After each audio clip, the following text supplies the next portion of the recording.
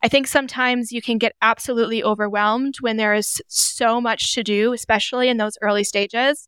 You call yourself a CEO. I say that stands for Chief Everything Officer, right? Because you're learning so much and it can seem absolutely overwhelming. And you just like conceptually, you're like looking up at this ladder that has no top to it. And it's just, I had to tell myself time and time again, literally like one step at a time, tackle one thing at a time. And it takes patience to do that, but also faith that if you keep doing it, it's going to be easier in the long run.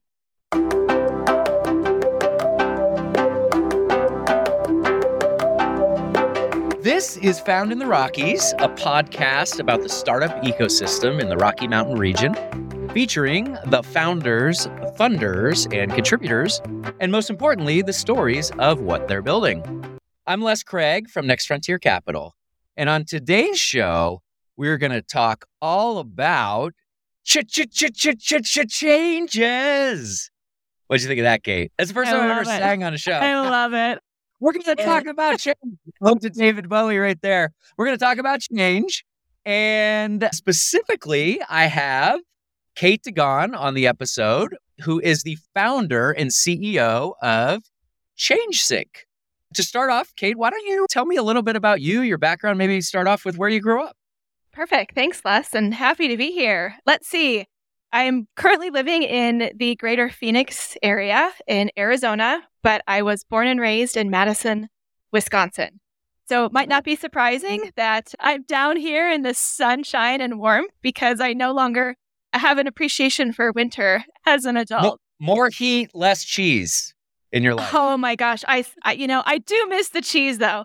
The cheese aisles in Wisconsin are I bet they're pretty paramount. Good. Oh, yes. They're good. Yes. So there are trade-offs with this. Sure.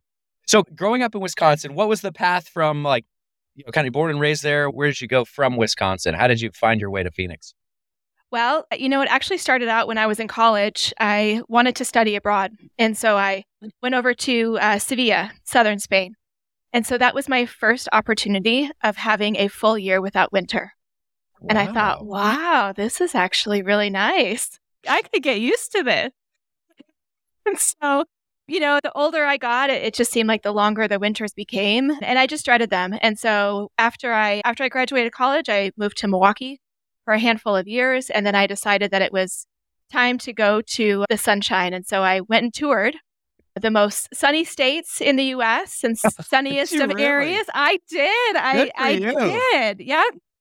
And I decided that Arizona was the spot. So I just fell in love with it when I got down here. It's, wonderful weather, but it has lots of mountains. I love hiking. Yeah. I love backpacking, camping. And then they have the lakes too, right? Surprisingly enough, people don't think about it, but down here in the desert, we do have lakes. So we had the opportunity to do some water related activities as well. So it just felt like a perfect fit for me. That's great. And what were you professionally like? What was I love it that you anchored it with personal. I think so many of us don't do that. And it's why not? This is where I'm going to live. This is where I'm going to, whatever, have a life, raise a family, whatever it is. It's why don't we think about that more often? But I'm glad you anchored with I want sunshine. I'm going to do it. But professionally, the sidebar, mm-hmm. What were you doing? What were you doing professionally at the time? So before I left, I was actually a private investigator in Milwaukee. And knocked me right out of my Pollyanna world. I was going to say, this could be, what's that super popular, the murder history podcast? We could probably go down that route. We're not going to do that. I've got lots of stories. I sure do.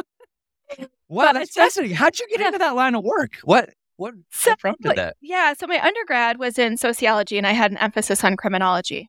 And so I actually, when I graduated college, I went into the staffing industry, right? So typical college, person takes, the first opportunity that presents itself okay, I got a real job and I'm going to go out into the workforce. And so I was working for a staffing agency in Milwaukee and I was their Spanish speaking representative because I had just gotten back from, studying abroad in Spain and I was fluent. But the trickle-down effect from September 11th hit the labor market pretty hard. And so especially kind of the blue-collar labor market in Milwaukee. And so I ended up getting laid off from that. And so I had the opportunity to say, okay, I really enjoyed my undergraduate. I loved that emphasis on criminology and was just more intentional and had more confidence, after having my first job out of college, and found a private investigative firm who was looking for a PI. And so went there, got the job, went and got the licensure through the state, and started doing investigations all over the state of Wisconsin. And it was quite eye-opening to the other side of life that, I had not experienced. And so when I was moving to Arizona, with Arizona as one of the few, if not the only, one of the few states that has a reciprocity in licensure with Wisconsin. So I could have come down to Arizona and continued to do PI work. But I thought, you know what? I'm done. Three and a half years was enough for me. I had seen an eternity in that industry. I had seen enough. Yeah. Mm-hmm. Yep. And so I decided to exit out of that and still be intentional around, what were my loves and my likes. And having traveled and lived abroad, I had such, and still do, such a great appreciation for cultures and for travel. And at the time, University of Phoenix, corporate headquarters here in the greater Phoenix area, was growing, and they had an opportunity in their international division. And in order to be hired, you either had to have lived abroad and or speak a foreign language, because they were working only with students abroad. There you go. And so that was it. I thought, oh my gosh, this is amazing. And so started there. And that was actually my first opportunity in change management. And I didn't even know it was a thing, but I was doing the work. And so that's where it all started. Wow. That's fascinating. All right. We're going to go back there in a second. Okay. But first, I promise I won't dwell on my fascination with you being a PI anymore after this. Okay. But one question I think is really, no surprise, you're the first private investigator turned entrepreneur we've ever had on her show. I mean, right. No surprise. But I'm curious, and I always love asking founders, one of my favorite things to ask is like, what are some of the qualities or the skills or the things that you learned while you were a PI that are translatable to being a founder, or like maybe some superpowers that you gained from that experience now that you have as a CEO and as a startup founder? Yeah, that's a really great question. I think there's two things. So one, you have to be comfortable working in ambiguity, right? Because when you're in that space, you're trying to discover really what the truth is, and not only in the facts, but in people too. So reading people, reading the room, trying to figure out, again, where that truth lies. And that is absolutely a space of ambiguity, but you have the pressure on your shoulders to get it right, because there are people's lives at stake, quite frankly. Mm-hmm.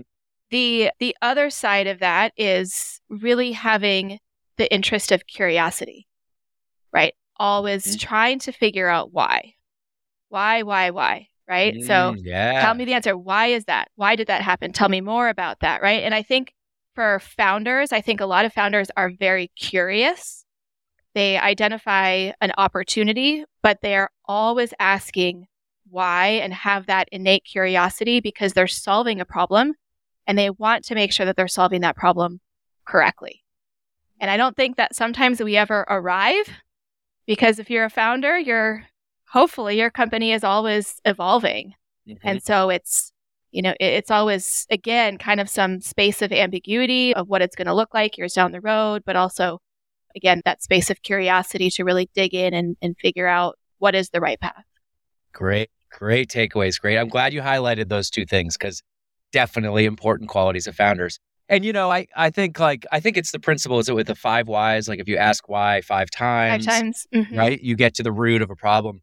I got to tell you, a lot of founders don't do that. And not that not that I'm like picking on founders, but like usually they're so in the trenches, like, trying to spin all the plates, keep all the balls juggling. And it's like, they maybe ask why once and it's like, oh, that worked, I'm going to do it. But the patience to ask why 5 times will get you there. Yes. Get you a much more well-rounded perspective on the decisioning. Very cool. All right. So if you want to hear more about Kate as a PI, you're going to have to listen to her on the Best of True Crime. I'm just kidding. You're not on that podcast. But anyway, we're not gonna do any more PI stuff. I want to get into ChangeSync, and specifically now is probably a good opportunity to talk about change management, because that is the kind of universal thing, challenge, problem space that ChangeSync is working on. So what is it? Like, why not maybe take a second or two to define it for our audience? What is change management? Yeah. So truth be told, it is a lesser known professional industry. And that's oftentimes because the work that we do is behind the scenes, if you will. Yeah. So let me back up and set the stage of what change management is. It is a professional discipline that is applied when organizations are going through a large change that affects a significant number of their employees.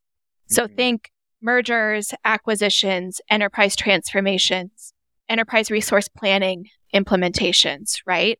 Where when this change happens, people's day-to-day job will change. And some people, it will change just a little bit, but other people's jobs will change significantly. And so when companies are going through these big changes, they create a project. And on each project is typically a project management team. They use specific software solutions that focus on things like timelines, tasks, budgets. And then the change management team is also on the project, but they are all about people. So they focus on who is affected by the change and how do we need to communicate, prepare, and train them to successfully adopt the change. Wow. Okay. Interesting. And so when you said that you first experienced this at the University of Phoenix in this international division you were part of, what was it like? Like, can you make it concrete for us? Like that experience, like what was it like for you what were you doing? What was the pain point that you observed? Yeah. So when I came into the international division at the time, there were about 35 employees. So pretty small. We grew to over 300 in a matter of 2.5 to 3 years. Oh, I see. So change. can also be growth. Absolutely. That's an example of change. I see. Yep. Monster growth. Okay. Absolutely. So new products, new lines of business. Yeah. And growth. And so in all of that growth, there was significant changes to the employee population. People promoting new ways in which we were doing business because we were equivalating foreign credits to U.S. credits because we were really focused on students living abroad who were keen on getting a U.S. degree, but from their home country. And so we wanted to give them as much equivalency in credits as we could, as one example. So lots of different moving parts from a regulatory and compliance perspective that we were navigating in order for this to happen. And so, growth in and of itself is made up of a lot of incremental changes that need to happen in order to sustain that growth. And the same is for the downside, right? I rode that wave up with the University of Phoenix through all of the growth. And then now it's hard to find a brick and mortar institution that doesn't offer online, right? Yeah. And so then we were managing change on the way down, closing campuses, doing many, many different reorgs and restructures as our market share dwindled because we were sharing with brick and mortar institutions. Yeah. And if you think about the trajectory of any company, it's probably like the one consistent thing you can say across any company on any growth trajectory of any stage is change. Like it's kind of ironic. It's kind of ironic to say the one consistency is change. But I mean, this seems like it's something that a challenge or problem that any organization would have. It's true. It doesn't matter size. It doesn't matter industry. They are constantly evolving. And if they're not, they're dying. This is true. Right? We've seen many examples of that. Yeah. And so what was, I know we're going to get into what your solution is, but like what was, maybe is a better way to characterize this, the industry standard for solutions or solving this problem? Because it sounds like everybody has it. Everybody's got to manage it. What do they do? What do they use? Like what's the base solution here? Yeah. So they would staff change management teams, but the challenge was always that we were using disparate systems to manage the change. And so what the change management team does is they sit, again, within the project team, and they sit in all of the meetings with subject matter experts and functional leads to understand, okay, what's changing? Not only what's changing, what's current state? Because if we're going to move people into the future, we have to be able to relate the journey from what exists to today's world to what is it going to be in future state. And so we're eliciting all of the requirements around how are people doing it today? What does it look like? And how does that translate into the very specific nuanced things that they will do in the future? Once we know what that is, then we craft, we've already discovered our stakeholder groups, right? And then we craft specific and nuanced plans that help each stakeholder group transition into future state of that change. I see.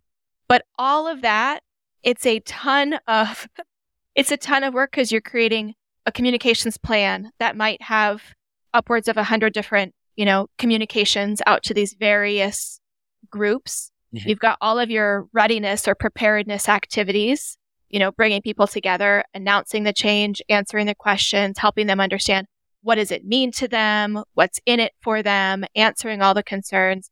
You get past that, you typically stand up a change network, right? So people who live out in the business, who are ambassadors and a formal extension of the change management team to carry forward messaging and work around the change to the people that they support. And then there's the training, right? So you're, training people on, if it's a new system, how to do their work in a new system, for example. And then there's the sustainment piece. Once change happens, people naturally want to revert back to what's comfortable. And that's the old way. So you still... No, we're not doing that. We just changed. Yeah. Thanks for all of that hard work, Kate and team. But I'm just going to go back to doing what I was doing before because that's what was easy and that worked for me. Goodness. And so what a wicked problem this is from soup to nuts. Soup to nuts. And it's so much detail that you have to manage. And it's being managed with Excel or, smart sheets now, right? Which is basically just a different name for the same a little fancier. Well, and it cracks me up how many, but you also think about this too, how many billion-dollar businesses have been built on, it used to be in Excel, right? Yeah. I mean, you're seeing this. 100%. Right? That's just, it became the hammer for all nails. I don't even know how old Excel is now, but I guess before that it was Lotus 1, 2, 3. Yeah. But it's it's crazy and so even today, there's probably Fortune 500 companies that are still doing change management in Excel. Is that fair? 100%. All of them? The majority of them. The majority of them. Yeah. Decent, yeah. Wow. The majority, and so that's where they track, the details. But then, they're using a survey tool because they want to understand how people are thinking and feeling. Trending through this change, right? And that's probably also a tool that's being repurposed. This is a survey tool that we use for customer feedback, and we're just going to use it because there is no. Well, we're going to get there. There wasn't a holistic tool for change management feedback or communication, right? Exactly. So traditionally, we've used all of these different tools in the toolkit to track our work, but the big challenge is when you've got companies, these Fortune 500s, and even ones who are much smaller than that, managing many, many, many change projects concurrently. And now you've got multiple people across the organization who are being hit by changes from different parts of the organization. And it's creating change, what we call in the industry, change fatigue. And people are like, whoa, hold on. This feels like it's not orchestrated. You're asking me to do X, Y, and Z. You're asking me to do A, B, C. But by the way, what you're asking me to do is kind of undoing what this person is asking me. It's just chaotic. And there's no data or insight into change trends or collisions or dependencies of these really big projects that are happening across a company. And so it's a big problem. And change practitioners spend days, if not weeks, trying to aggregate the data from all of these disparate systems, then to go in front of an executive and say, here's how your company is trending through these multi-million dollar projects. I mean, a very small project is, 50 million. Big projects are hundreds of millions. But they're managing their employee journey through the change with Excel. Yeah. Yeah. They're small. That's not that many zeros. Yeah, that's small. Oh, no. Wow. All right. So now I'm super intrigued. By the way, that was a phenomenal kind of outlay of the space and the opportunity. But let's go back to, experiencing this for the first time at the University of Phoenix.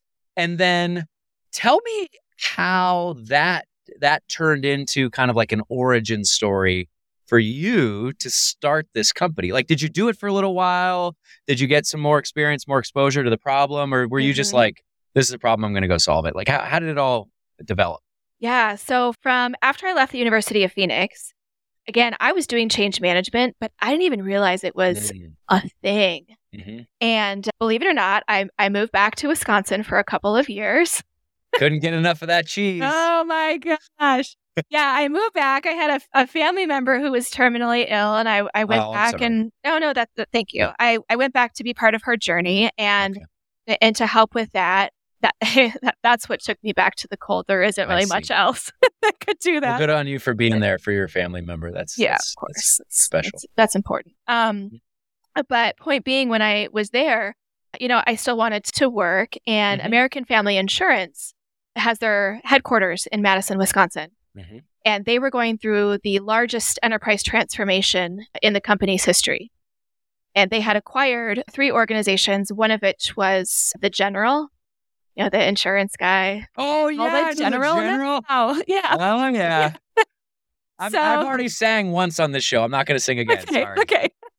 Everyone's getting the visual. 5, 3, General. Call it. Yeah, whatever. Call it General now. Yeah. Jingle. You were really close. I don't know it exactly. I know it was, I think, right? Yeah. And so by acquiring the General, they took their national footprint, I think it was from like 14 states to 49 overnight.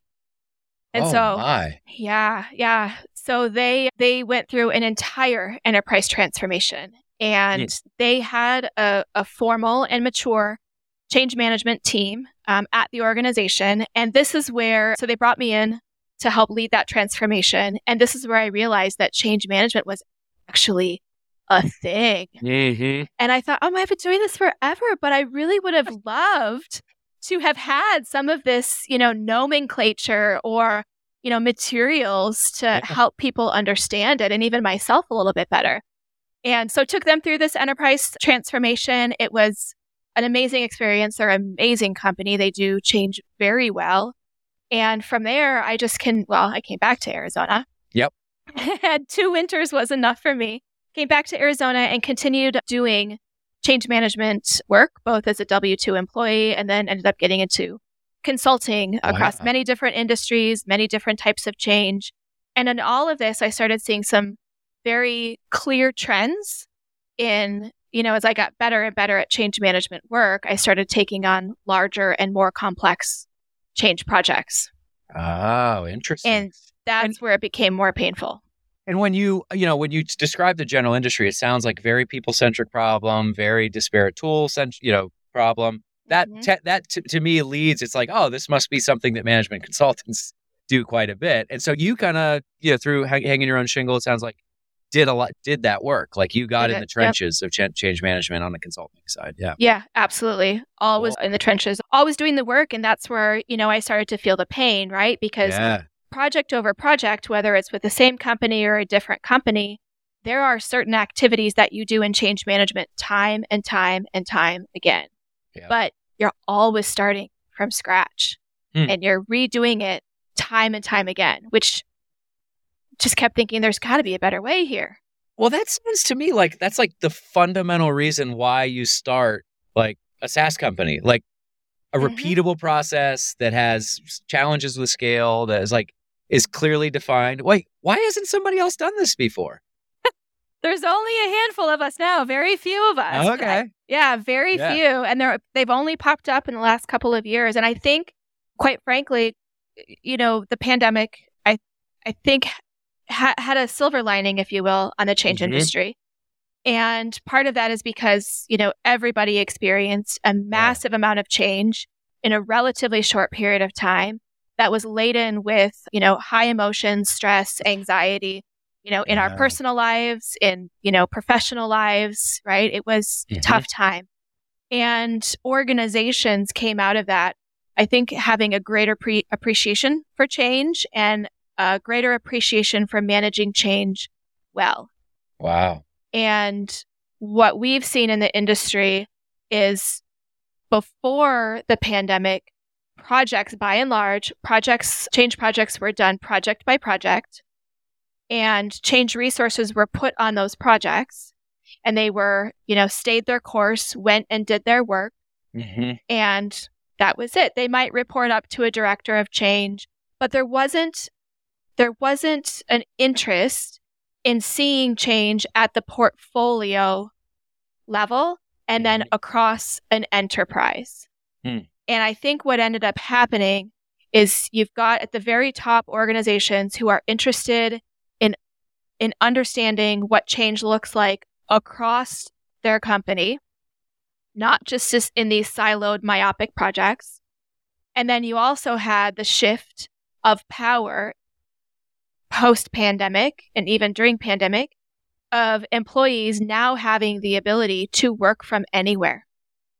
Talk about the ultimate change. The ultimate change, right? Holy cow. So it was like from the top down, bottom up, needs, wants, and desires had shifted. And in the middle of that is change management, who is responsible for the employee journey through change. And part of that is retaining employees and keeping the engagement of employees where it needs to be. So, organizations don't take a dip in performance. And, now I think organizations, not only do they want to see change across the enterprise, they want to make change better for their employees. They care more about the employee experience through it, because if they don't, the employees will leave. They have so many more options now in terms of where they can work that it really did our industry a favor. Yeah. Wow. What a fascinating characterization of the space and just of the shift post-pandemic. Yeah. It's like people don't have to work in Wisconsin anymore if they don't want to. I'm teasing. Wisconsin's a wonderful place. It is a wonderful place. I love it. Wisconsin. I just had to. But yeah, like when you can work anywhere, like you better keep those employees happy through the change as it comes, as we expect it will for the companies that are not dying. Yep. Man, what a journey here on today's podcast. This is cool. So now that we're in this new normal, how is that? Going to throw this back at you a little bit. How has that changed your business, or has it? You know what? It has. It has. So during the pandemic, we didn't have the enterprise reporting capabilities. And I sat back and I looked and I watched and I consulted during that time. And I thought, you know what? Organizations are going to want to see enterprise reporting on change. They're going to want to see where pockets of their organization have too much change happening at one time. They're going to want to see the change collisions, the dependencies or the interdependencies. They're going to have a want and a need to retain their employees and help people through change in a way that's much more meaningful and feels like a much more concerted effort than what everybody experienced in this massive change within the pandemic. And so during that time, we built out enterprise reporting. Post-pandemic, that's exactly where organizations are going. So it has changed our business and continues to drive us, into the future of change management work because, for the first time, organizations now have data and visualizations around change. And that's driving their ability to make strategic directions around what type of change do they launch, when do they launch it, is it taking into consideration all of the other changes that are happening across the organization? So all of these really unique things that are important to strategic decision-making during times of change, they now have it at a click of a mouse and in real time. Brilliant. And by the way, is anybody else doing that? Or is this a very unique capability that you've pioneered? It's a pretty unique capability. We have one competitor that I would say is pretty close to us. There are some things that they're doing that we're not. That's by choice, and some things that we have that they're not doing. And I think that's wonderful because that's competition, one, Totally. but two, it's the creativity behind the space and, and how a product is developed and the way that we're moving with our product. We really want it to remain relevant and modern because as work continues to change, our product should evolve to support the work that the change practitioners are doing to support the future of work for their organizations. And so a lot of what we're looking at right now is how do we even bring AI into our tool and have some predictive analytics around what does change look like? Because there's huge data sets in ChangeSync around change-related data.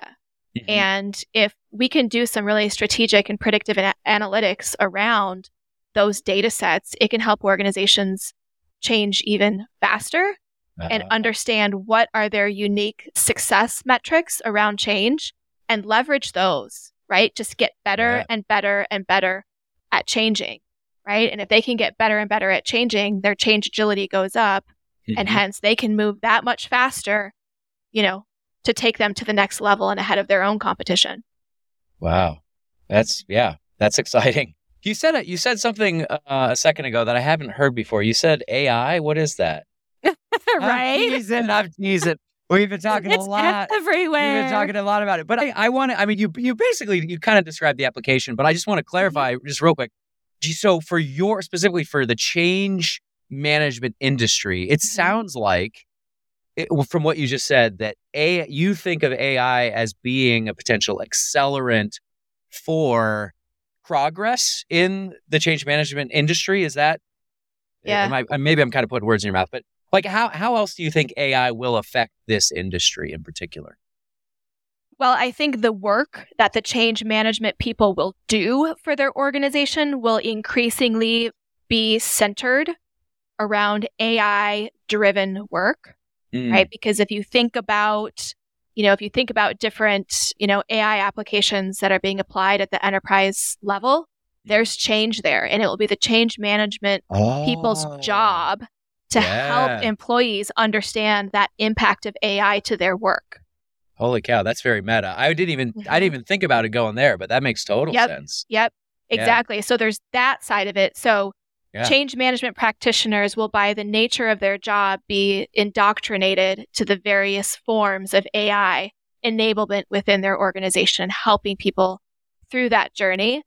And then on the flip side of it, with ChangeSync, the application that they log into every day to enable their work, bringing AI into it to allow them to strategically query the system for some predictive analytics that they can then utilize in their own work and leverage to help whatever the change is be that much better and smoother because it learns what has worked in the past and what doesn't, because ChangeSync has historical reporting capabilities.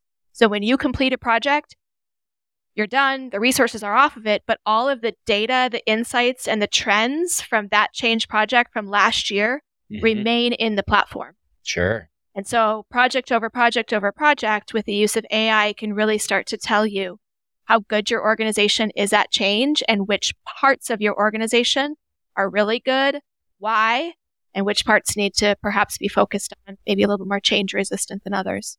So just to summarize, we're going to use AI to help evaluate how good we are at change. We're also going to use AI to tell us what we should be changing as a result of AI being injected in our business. Is there anything left for us?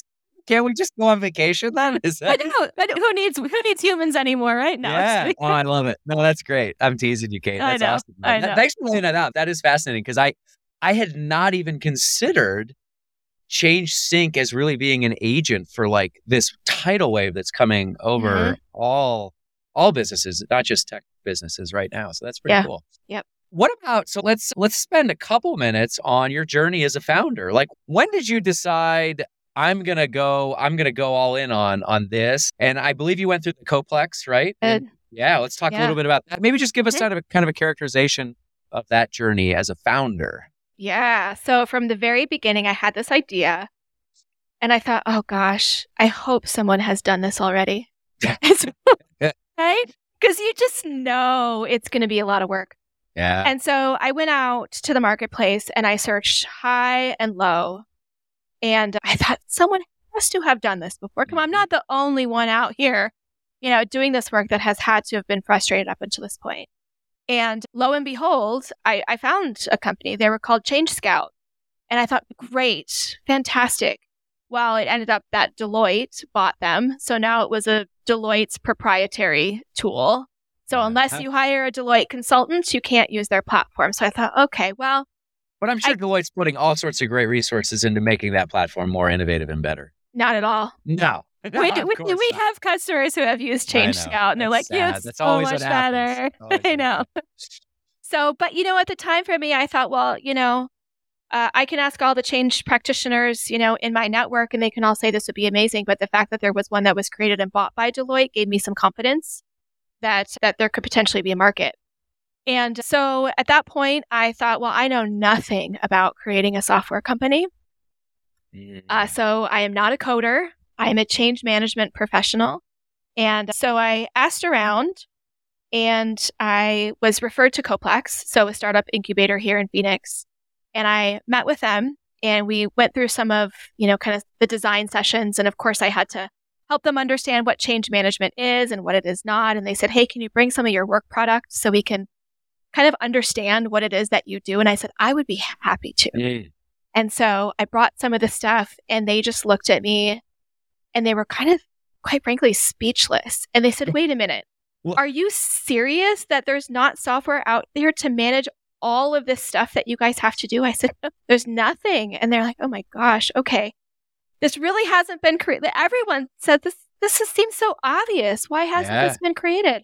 I said, no, there's not. And so we really had some good wireframing design sessions, and it became very clear to me that the cost to build this, because of the complexity of the discipline, it was going to be a lot. And so it was very much work and pay. So continue to consult in the change or the space of change management. And part of that was by design, because then I could continue to validate the build through my own experience, still being in the field, working on different kinds of change projects across many different industries. And quite frankly, it was also to save money in order to pay for the next sprint. Wow. And so we're bootstrapped. Talk about bootstrapping. Yeah. So it was, I wouldn't change it. It gave me the opportunity to put enough time and thought and consideration into how it was built to really meet the needs of all change practitioners, again, regardless of industry, regardless of the type of change that they're managing or the methodology in which they use. And so that took a couple of years by the time we got it to where it was a true MVP. Wonderful. And we were slated to launch at the Global Change Management Conference in Anaheim. So it was super exciting. We had our vendor booth already. We had our materials. We had our demo all set. Yeah. And that was in June of 2020. I was wondering what it was scheduled for. June of 2020. It might be sometime after March of 2020. Yeah. Oh, goodness. So what'd you do? Yeah. Well, it all got canceled, right? The whole world shut down. And then, as we all know, the pandemic just skyrocketed from there. And it was very clear to me that, while we had users and had validated the product, it was not the right time to go out to the market in a larger way. Mm-hmm. Companies who, had they had ChangeSync in place when the pandemic hit, fantastic, right? It certainly would have helped them manage large amounts of change that they were, but to take on yet another change and try to implement a new product, let alone, the investment cost of it when companies were losing money left and right. Obviously not the right time.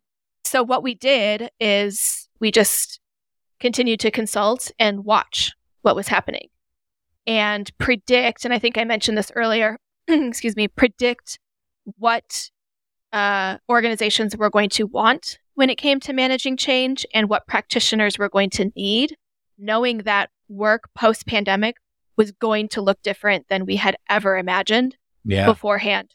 And so we just continued to build out new features and functionality. And one of those was the enterprise reporting capabilities. And so we formally launched wider once we felt like enough noise, if you will, in the pandemic had settled down. And so that was in January of 2022. And thankfully, our bet that enterprise reporting was going to be a want and in some cases a need turned out to be true. Of course. And so we had positioned ourselves very well coming out into the market with a software that really was truly meeting the needs of what the organizations were experiencing in terms of change. Fun. And how was the launch? Like, everything went exactly as expected? And oh yeah, just like every other launch, right? Yeah, sure. You know what? We actually, we thought, so we were dead wrong in who we thought we would get the most interest from. So we figured straight out of the gates, we thought, well, maybe, some smaller companies, maybe 5,000-10,000 employee companies. And that was not it at all. It was large enterprise. And so we thought, wait a minute. Were you ready for that? I mean, were you? in some ways, yes. And in other ways, no. Because what they were wanting was a little bit further ahead than where we were at that time. And so it was kind of that quintessential startup conversation of, oh, you want it to do this? Can it do that? No, but give us a month and the answer will be yes. So by the time you get through the procurement buying process, it will be there.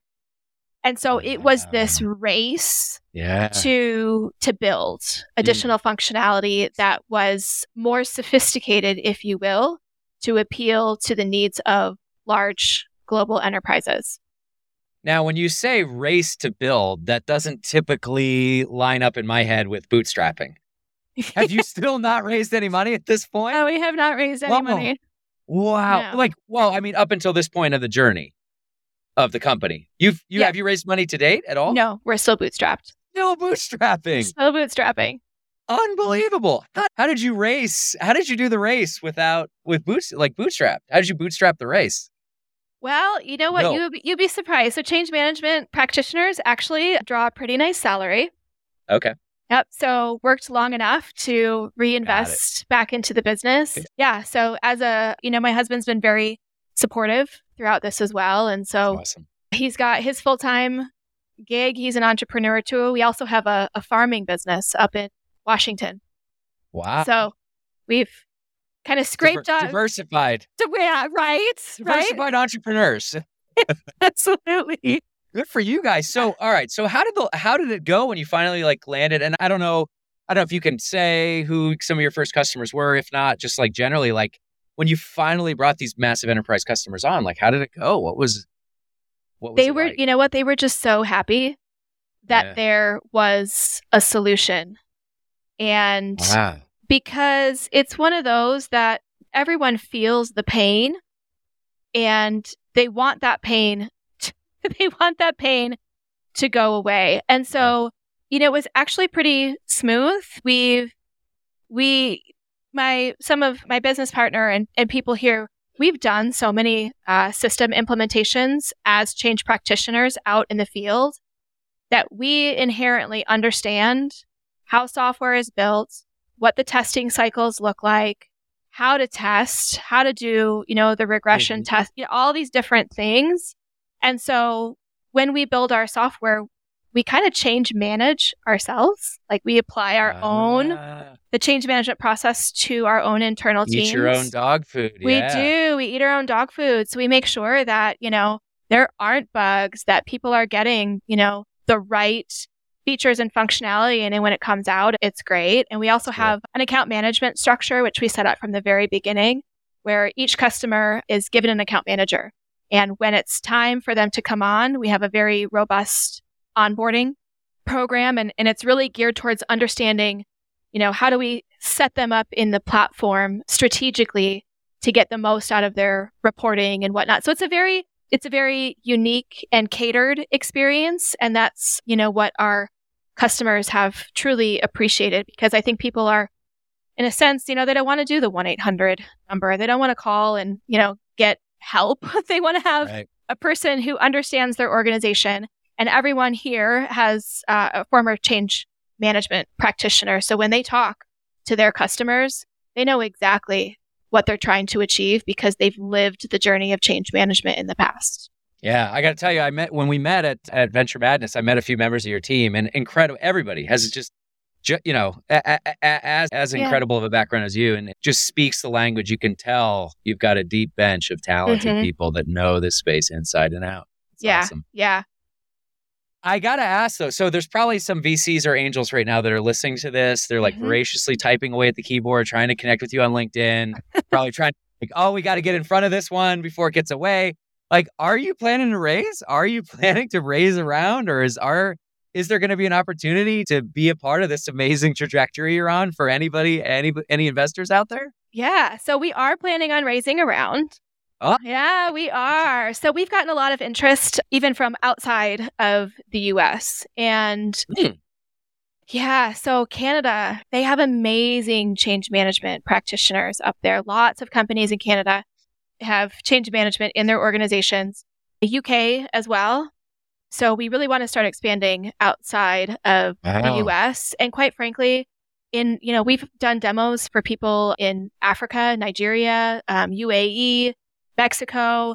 Change management practitioners are everywhere. So our goal is to raise some capital, really continue to build out the functionality in the platform, really from this AI and predictive analytics standpoint, and then use some of the raised capital to expand beyond the US. Very exciting announcement. Yeah. And what are you looking forward to with respect to the company's trajectory or anything else exciting on the business side over the next, kind of 12 to 18 months? Yeah, great question. So AI, again, super exciting. This is the kind of stuff that keeps me up at night, but in a really good way.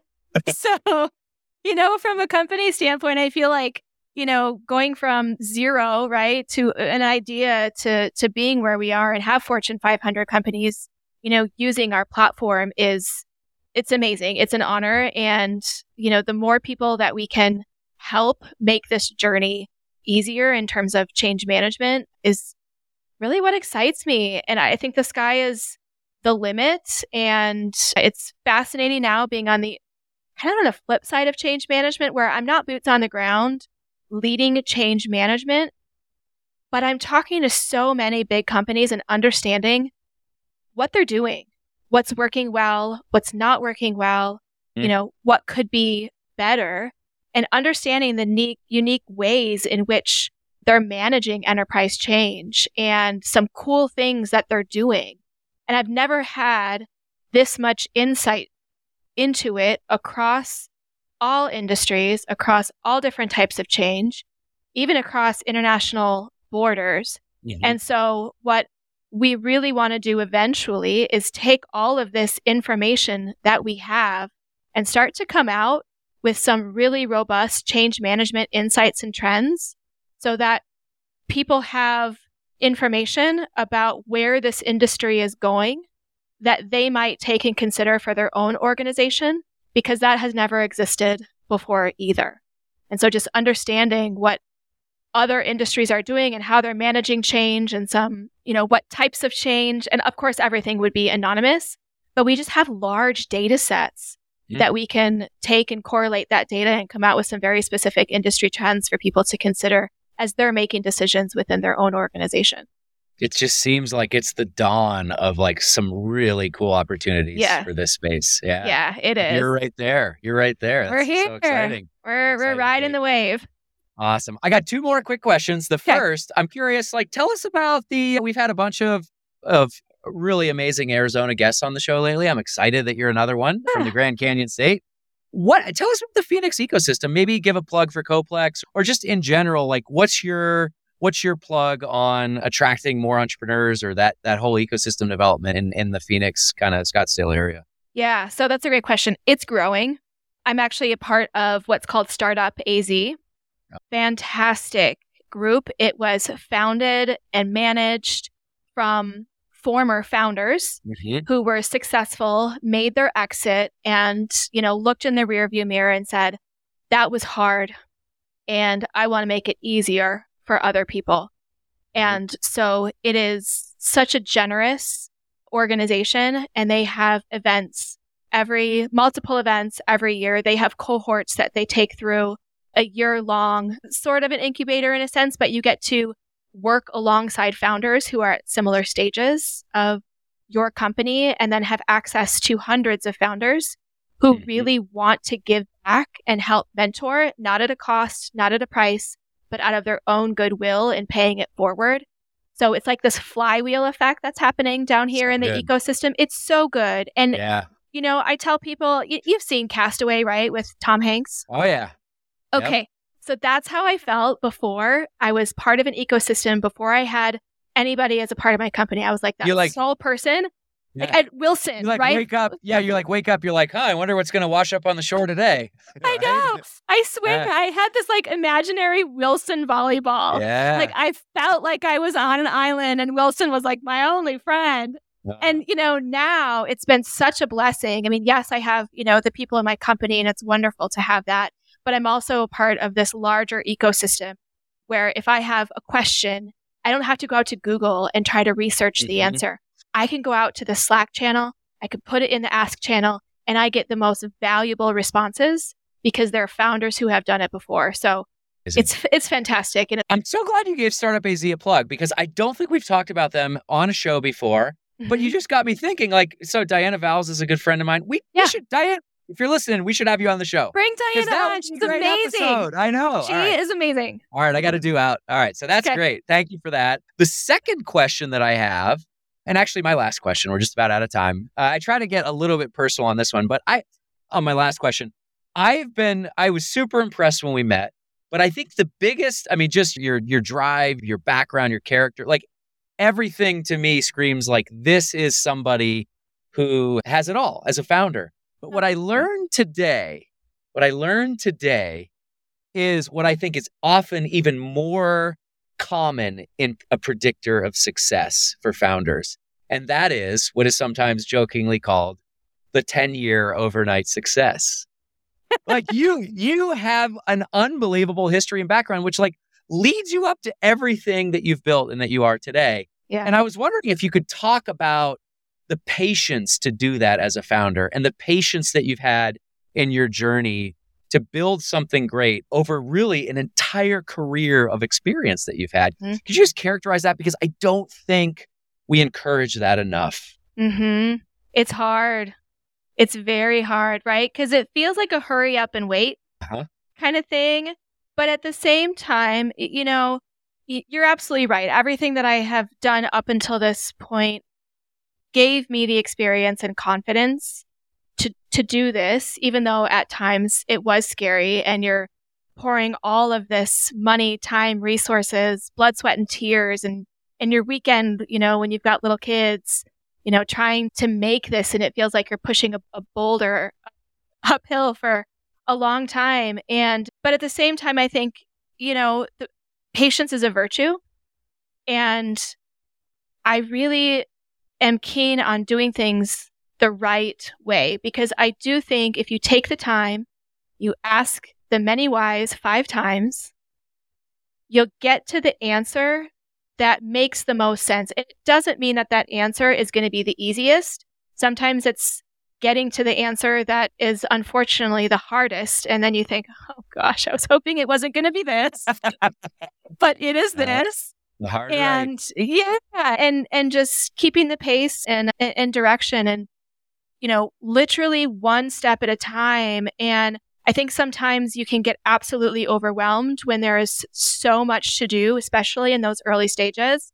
You call yourself a CEO. I say that stands for Chief Everything Officer, right? Because you're learning so much and it can seem absolutely overwhelming. And you just conceptually, you're looking up at this ladder that has no top to it. And it's just, I had to tell myself time and time again, literally one step at a time, tackle one thing at a time. And it takes patience to do that, but also faith that if you keep doing it one step at a time, asking the right questions, getting the right information. And yes, that makes it even longer and that patience comes back into it. But that if you have all the information, you're equipped to do the right things, even if it takes a little bit longer and requires more patience to get there. It's going to be easier in the long run. What a perfect ending to a great episode. I don't think there's anything else left to say. So I want to I want to thank you for being on the show. And to conclude, first of all, I think we're all excited to watch and see where you go with ChangeSync. So we'll be excited to keep posted on that. And to just finish out the episode, why don't you tell our audience where they can find you and ChangeSync online? Absolutely. So you can find me on LinkedIn. It's under Kate Triplin, maiden name DeGon. And our website is ChangeSync, SYNC.com. So feel free to reach out to us. There's plenty of ways to send messages or reach out directly. And Les, thank you so much for the opportunity to share our story. And it's always a pleasure chatting with you. You're such a bright light, and I really enjoyed the conversation. Thank you, Kate. Appreciate your time today. Likewise. Take care. We'll chat soon. All right.